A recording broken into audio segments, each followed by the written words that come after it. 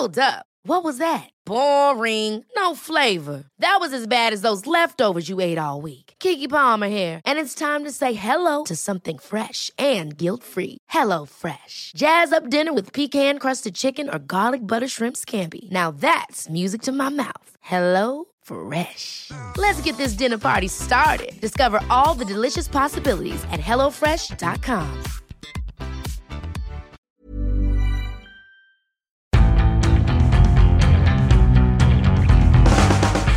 Hello and welcome back to another episode of the Indie Football Podcast. Today I'm delighted to be joined by the sports editor of The Independent, Ben Burrows, chief football writer Miguel Delaney and star columnist Tony Evans.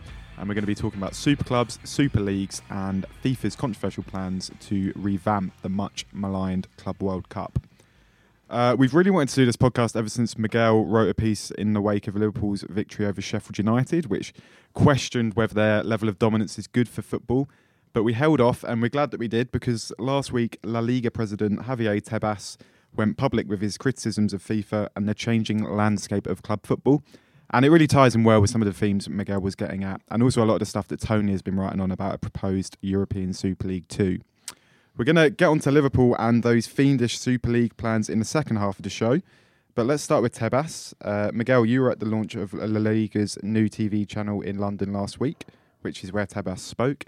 What did you make of him and his criticisms, and what was his complaint with FIFA over the plans to expand the Club World Cup? Well, first of all, I was actually slightly struck by him because this is a man with a very, I think, politically or in terms of nationalism, quite right-wing views.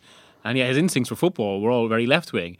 And I don't think that was born out of self-interest. I did genuinely think that was born out of a collective interest, especially given that he was actually criticising the Spanish Federation for going to Saudi Arabia.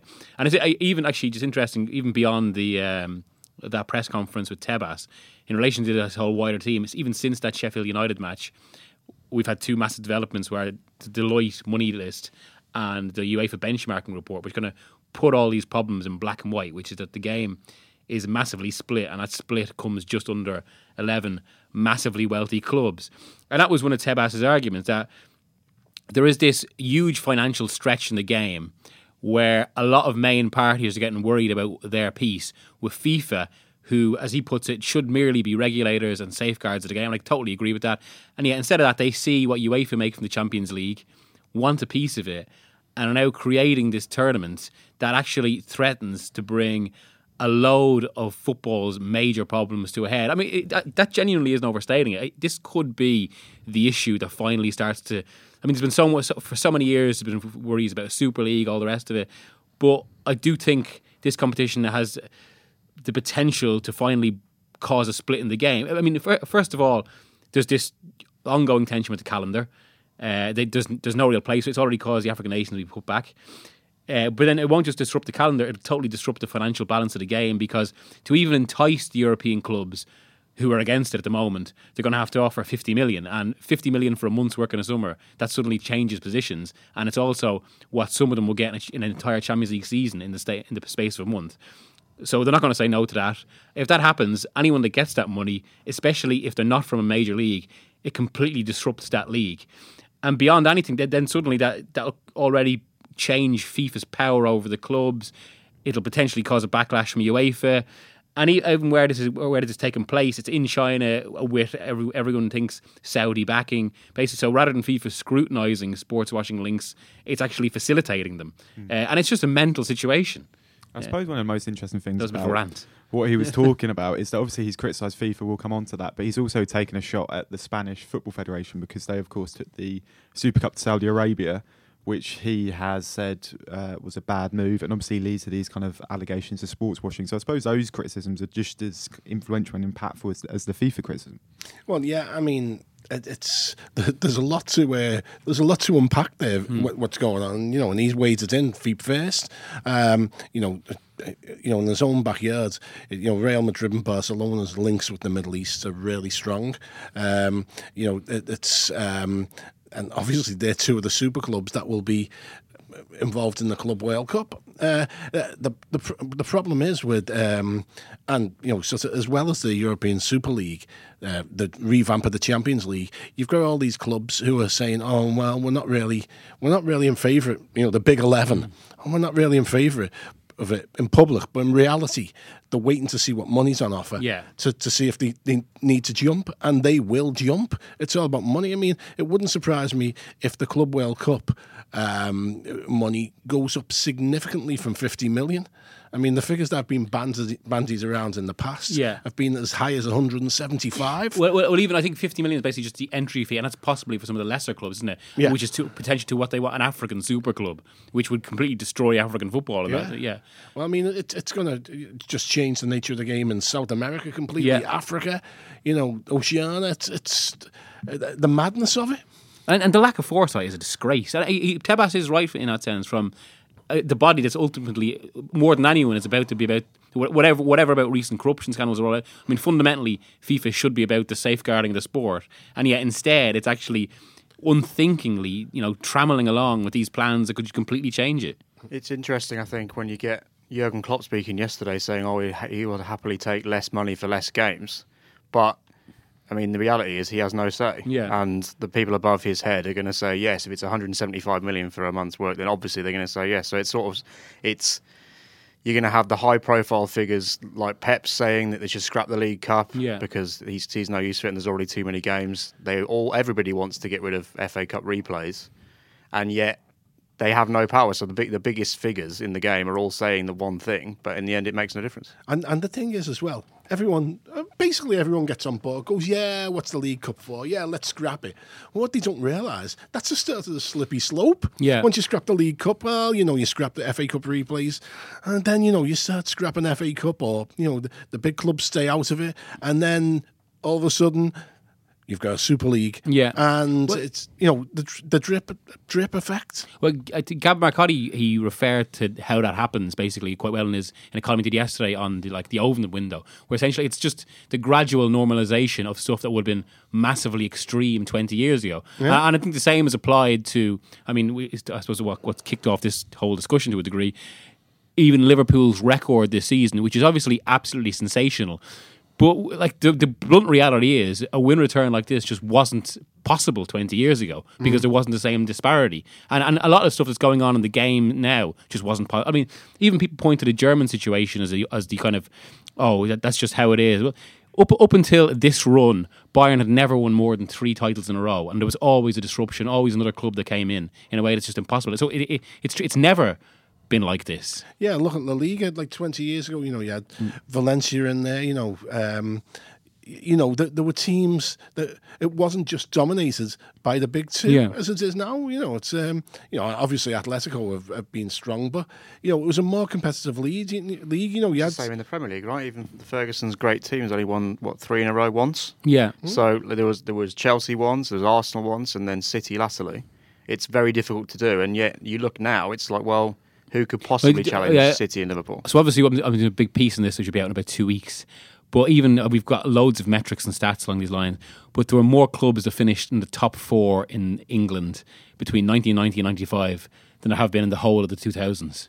Well, you look at the first year Manchester United won the league, first year the Premier League, the first year after 26 years of not winning it. But the two teams who were vying for it with them were Villa and Norwich. That will never happen again. Yeah. Sticking with the Club World Cup, you mentioned how it could kind of impact on, having an African super club or teams from South America. Obviously, in the UK, we've always had quite a kind of suspicious attitude towards the Club World Cup. And in Europe and overseas, there's a kind of slightly more positive reception to it. But can you actually see a future where if you have this Club World Cup, it's gonna harm domestic competitions all over the world and not just in Europe? Oh, definitely. And it'll also harm the clubs that take part in it, in the sense that, the more games for the players, it's going to go in the summer. And that's the other component of it. We're wringing, everything out of the talent. Yeah. And, it's at some point that, the talent's not inexhaustible. Yeah. At some point, there's not going to be enough players. Yeah. And I think, inherently, the Club World Cup isn't a bad idea if there's space in it for the calendar. they can find a way to make it work, and it doesn't involve the sort of money that just completely destroys football. This is what Klopp said yesterday. Yeah. He said, name me the year when there won't be a tournament. Yeah, and that's it, isn't it? You've got Copa America, World Cup, Euros, Club World Cup. There's never going to be a break. And you see, like you say, you're harming the talent. You've seen players like Sanchez just break down because he's had 2 years of being at full gas the entire time, and then he's now broken irretrievably, it would seem. And he's not going to be the first one. He's not the last either, is he? He's damaging. It's like such a lack of foresight in that you're going to overall damage the product. It's something that Miggs wrote about earlier in the year when Liverpool's reserves beat Arsenal's reserves in the League Cup in a great game. But it's basically how much football is too much football. At a certain point, you are weakening the product because you're seeing Liverpool on TV, who are a great team, but you're going to see them on TV 60 times a year. Yeah, and Harry Kane, you look at him now. I bet good money that he's not going to be playing when he's 30. Do you reckon? At all, or to this level? Well, at all. With the injuries he's got, the way that he picks them up, the amount of football he had 4 years, didn't he? Yeah. Where he didn't have a summer off. Yeah, yeah. And it's just. It's all right. You say, they're young. Was 3 years or 4? Anyway, it doesn't matter. 3's bad enough. Yeah. But you say, he was 20, 21, but you're just ruining your body. Yeah. Miguel, you mentioned earlier there that one of the significant backers of a revamped tournament would represent Saudi Arabian interests. Obviously, there's been so much talk about sports washing in sport and in football. Do you think this is a further example of how FIFA is actually facilitating sports washing rather than trying to combat it? Yeah, totally. I mean, and again, the governing body should really be all right. It can't legislate on ownership in individual countries, but it should still be scrutinising and doing analysis and benchmarking reports on the influences on football. That really should be what the body's about. And instead of that, it just goes the complete opposite direction, seeks to make as much money as possible, and get into deals like this. And I was talking to the New York Times' Tariq Panja about this, actually, about just before that Tebas, or actually it was after the Tebas press conference, because we were obviously discussing all these various issues. And we're kind of talking about how the fundamental problem here is that anyone in a position like FIFA, or Infantino's position or Blatter's position, it's now of such a status and such a role and profile that obviously it's going to attract a certain type of figure. I mean, it's not going to get Lennart Johanssons anymore. He's UEFA, obviously, but and they don't see themselves just sitting there to safeguard the game. They want to leave their mark, to leave a legacy. And with Blatter, for all his many faults, a lot of people know him, say there was at least this kind of weird romance about him where he saw the game as attempting to bring world peace, and like that his big goal was to get Nobel Peace Prize. Whereas Infantino's legacy feels it's different, that he wants to kind of leave. It's almost if he wants a tournament named after him, which like this Club World Cup, and he's been much more nakedly about making as much money as possible for FIFA. It does seem more than ever that UEFA and FIFA are now essentially locked in this tit-for-tat situation where you've got the Club World Cup plans being made public, and now the Champions League, there might be an extra 4 games. So it's just this kind of constant battle between the two. And for what? Like, what is this all for? Because people don't actually make that much money out of football. Most investors don't, relative to other things. So, as David Goldblatt put it to me, for this piece I'm doing in 2 weeks, it's like the game is involved in this kind of deathlock that's spiraling out of control for the purpose of about 12 vested interests. It's actually, when you stand back, it's madness. Okay, we're going to head to a very quick break. When we get back, we're going to be talking about Liverpool's dominance in the Premier League, as well as attempting to figure out exactly what constitutes a super club.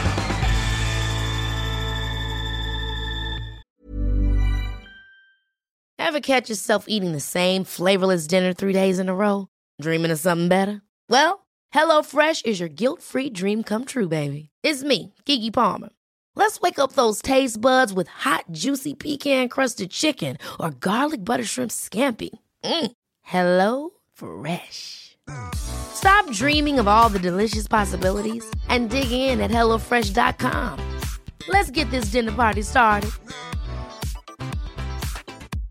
I'm Sandra, and I'm just the professional your small business was looking for. But you didn't hire me because you didn't use LinkedIn Jobs. LinkedIn has professionals you can't find anywhere else, including those who aren't actively looking for a new job, but might be open to the perfect role, like me. In a given month, over 70% of LinkedIn users don't visit other leading job sites. So if you're not looking on LinkedIn, you'll miss out on great candidates like Sandra. Start hiring professionals like a professional. Post your free job on linkedin.com/achieve today. Hello and welcome back to the Indie Football Podcast. Okay, let's move on to Miguel's Liverpool article because I'm really interested to hear your thoughts on it. So a few weeks back, it was the 3rd of January, we published a feature piece of yours after Liverpool's fairly comprehensive 2-0 win over Sheffield United, which was called Liverpool's incredible run deserves praise, but the manner of their dominance provides concern for the future of the game. Miguel, for the benefit of those who haven't read it, do you want to maybe give us a brief overview as well as telling us why you decided to lift your head over the parapet and write this? Yeah, well, the entire point was Liverpool, they are a super club. They're one of the 11 wealthiest clubs in the world, I think the 7th highest revenue as of the latest figures. And while it doesn't, that means that they themselves have to defy a certain amount of economics to even get ahead of clubs like City. So they've done superbly there, but they still have the advantage of a financial platform to make them competitive in the first place. And it was just something. So obviously the starting point is that they're brilliantly run. They deserve so much praise, and it's obviously an exceptional team. But as I was watching that match and just saw all the praise gushing forward about them and of this record, which is totally ahistorical, it did just strike me, right, this is obviously brilliant, but it does warrant a little bit of context as well, because as we've already said in this pod, such records, they've never been seen before in football. And the major change in football has been the explosion of money into it. So this is the major reason. We have to put it in this context. And I wrote the piece in that regard. Were you surprised at the kind of strength of reaction on both sides? Maybe this is a bit naive of me in this sense, but I actually expected a bit more maturity from a certain strand of Liverpool fans about what they are as a club. Because you can't on one side boast about how massive you are all the time, and then on the other side try and present yourself as some kind of underdog. Yeah. So some of the responses, you'd think they were Wimbledon going through the divisions. It's like, and it's. I mean, no matter how you curve it up, and Klopp's been brilliant. Absolutely been brilliant. You can't argue with that. And some of the transfer policy, while from this point of view, you say, oh, it's all been perfect. That's writing history backwards. It's been up and down. But the reality is, what changed things, what made Liverpool into this dominant team, was spending record fees on a centre-half and a goalkeeper. Yeah. And no matter what you say, and there's only what? There's you could say 11 clubs in the world who can do that. Probably less. And Liverpool are one of them. So don't try and tell me that it's been done on the cheap and it's done. This is a super club flexing the muscles and they've got the rewards. Well, I was reading Ferran Soriano's book last night, actually, just for research. The one from about 2010, The Ball Doesn't Go By Chance. And whatever you think about Soriano and his visions for football, which I think a lot of us in this room might disagree with, some of those visions come from the fact that his business analysis is exceptional, and he was putting it into. He was talking about all this. He said there's only a strand of clubs that can compete on a truly global level because of the global support, which allows huge commercialization, huge revenues, and everyone else basically has to decide what they are within that. And if they want to compete at Champions League level, as he pointed to a conversation he had with Lyon, where Barcelona hammered Lyon in 07-08. And this is as early as 07-08, and the Lyon director turns to him, I think we overstretched ourselves a bit this year. Basically, if they really want to compete, they have to be sensible. And the only way to get into this is basically what City have done, which is to be bought over by hugely questionable interests in sport. It's what sort of, not wanting to make everything about Man United, which is what most people do all the time, but it does sort of put into perspective just how bad Manchester United have been. Yeah. To be able to, something that Miguel has mentioned before, that they had this unbelievable advantage over Liverpool and everybody for nigh on 30 years. And then in the space of 6 have managed to waste all of it. Yeah. And they are the ultimate super club in that they were richer than everybody. Even when they finished 6th, 7th, they were still richer than everybody. And now it's taken this long, 4 or 5 years out of it, to finally Liverpool, so according to the Deloitte Money League, there was the warning that if they continue to lose the revenue from the Champions League, they will fall below Liverpool as they're no longer the richest club in England, which is basically the first time that's ever happened. And I mean, Barcelona are now the biggest revenue-making team in the world and almost the most commercialised team in the world. And they've openly admitted, or Soriano openly admitted when they transformed the club in 2003, that United were the model. And that's actually accelerated since the Glazers took over United, which itself is a tragedy of modern football that was allowed to happen. But one of the consequences has been not just what's happened to United in that regard, but we have to say this really, the marketing intelligence of the Glazers to rip up, to basically turn the whole football revenue creation procedure on its head, and rather than have a few key sponsors to divide the world into all these different areas where they can just squeeze it dry. It's something that Rory Smith mentioned the other day, is that commercially Manchester United is still almost as big as they've ever been. Yeah. It's where they're losing out is they no longer get any Champions League revenue because they aren't in it anymore, and that's where Liverpool and Barcelona and Real Madrid are ahead of them, because they are equally commercially massive, colossal companies outside of football and in it. It's the fact that United aren't competing on the field. And going back to the Super Club thing, it is shocking they've sort of wasted this advantage which Liverpool and City and others, Bayern Munich, have taken advantage of routinely. Yeah. Well, the thing is as well, it's, there's no divine right to Super Club status. I mean, most of the United deals are about the midway point now. Yeah. And it's around the time when you start thinking about renegotiating. If they're not in the Champions League, then they're going to find they're going to get less money from the commercial deals, and they're going to start slipping badly. You're in a situation where Ed Woodward says, what happens on the pitch has no impact on the commercial revenues. Well, probably for a year, for 2 years.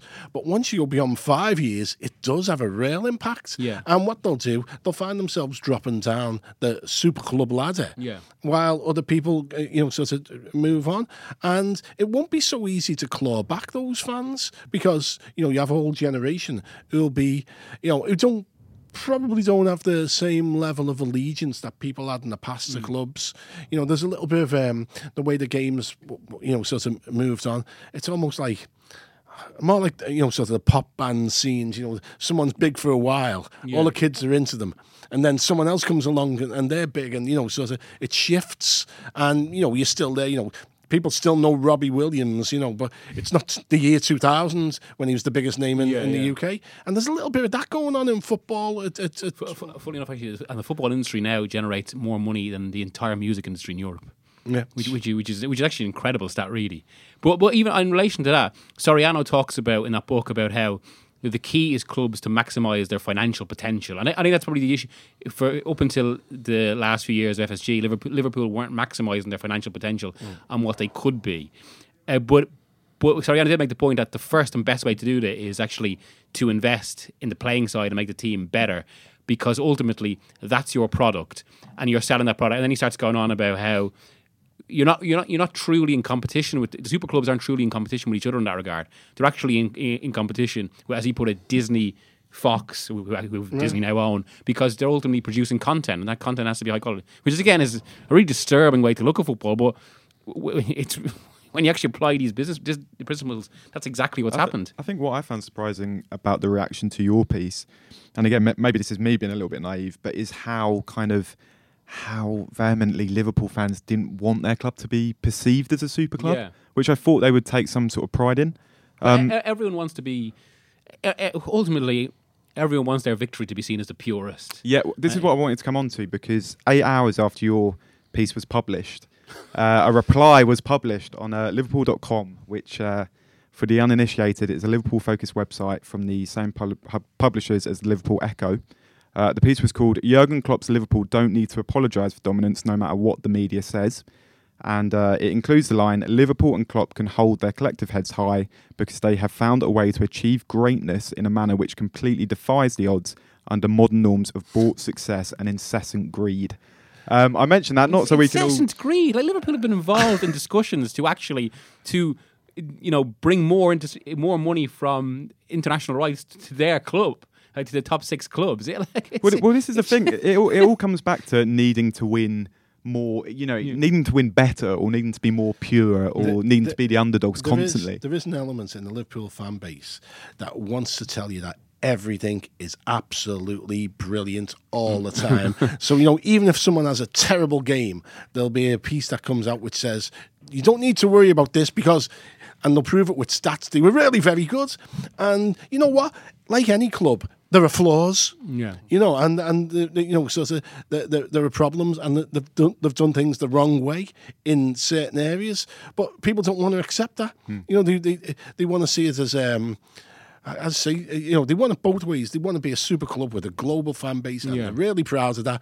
But they also want to be underdogs who, and you can't. That's it, right? It's like you can't be an underdog while also boasting a conservative estimate 9 of the world 11. Yeah. So that is a super club. Whether they've got Trent Alexander-Arnold, who's one of their own, but they've also bought in the best goalkeeper in the world and the best centre back in the world, and then they've made Roberto Firmino into the best false 9 in the world. And now there's the push to have Jordan Henderson as the best defensive midfielder in the world, if you believe that or not. You can't have it both ways. Yeah. They are a super club. All the revenue suggests they're a super club. The fan base suggests they're a super club, and they're benefiting from it because they're being run properly and they're using that advantage, which they haven't done in the last 30 years between league titles. And their wage bill is super club wage bill. I mean, I'm only referring to the Soriano book so much because I read it last night, so it's freshest in my mind. But he does make the argument, this is completely true, that league tables correlate to wage bills more than anything else.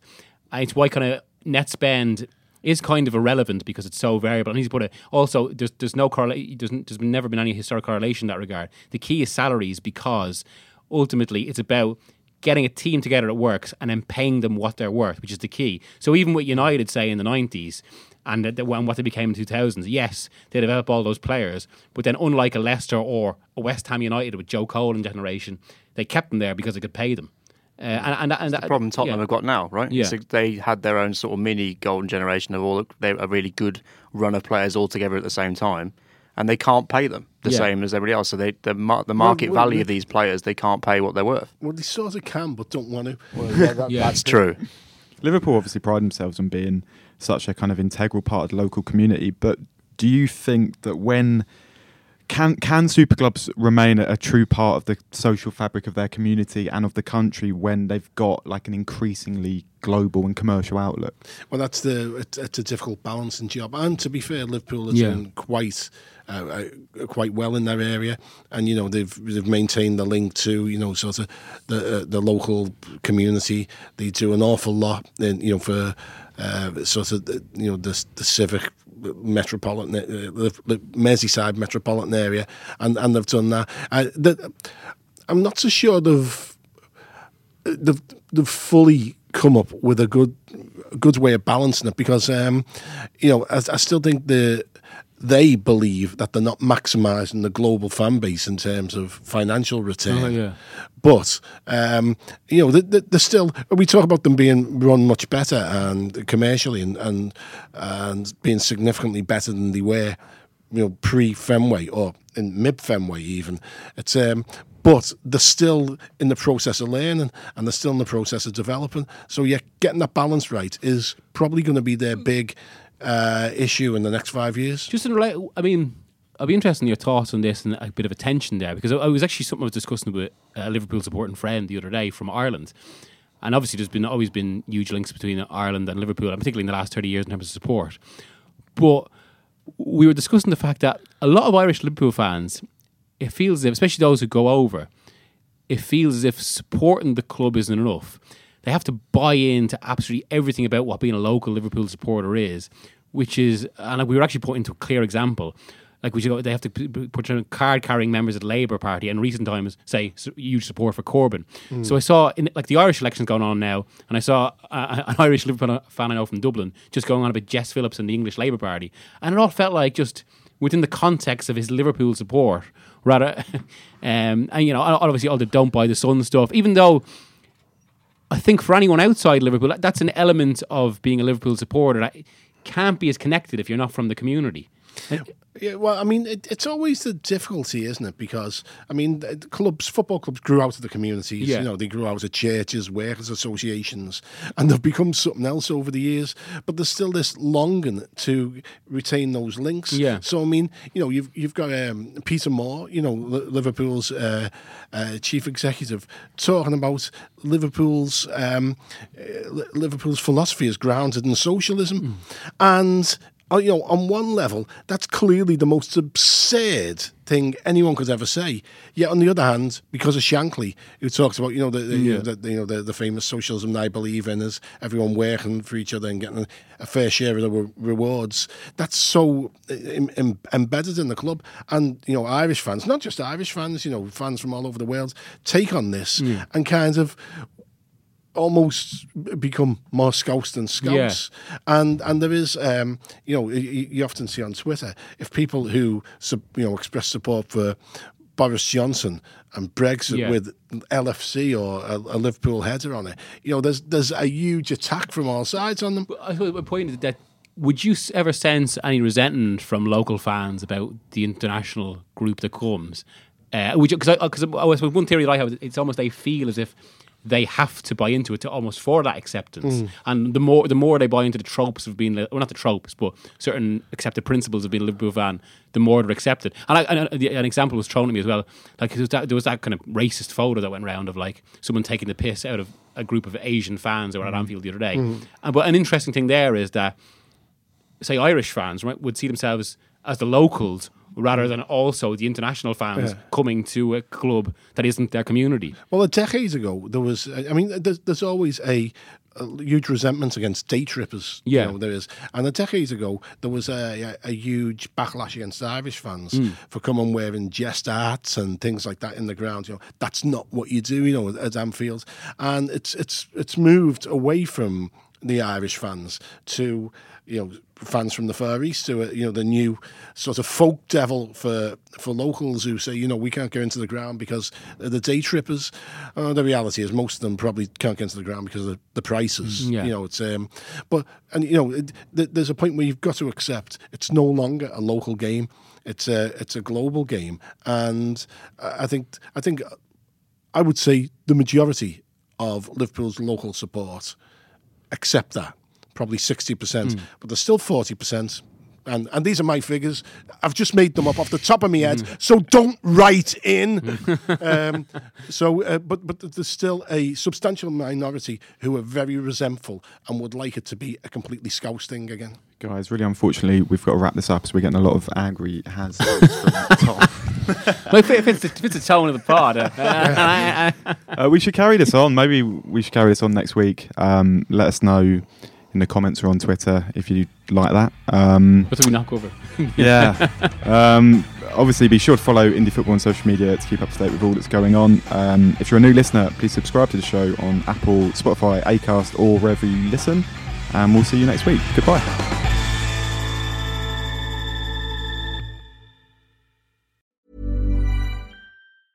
Ever catch yourself eating the same flavorless dinner 3 days in a row? Dreaming of something better? Well, HelloFresh is your guilt-free dream come true, baby. It's me, Keke Palmer.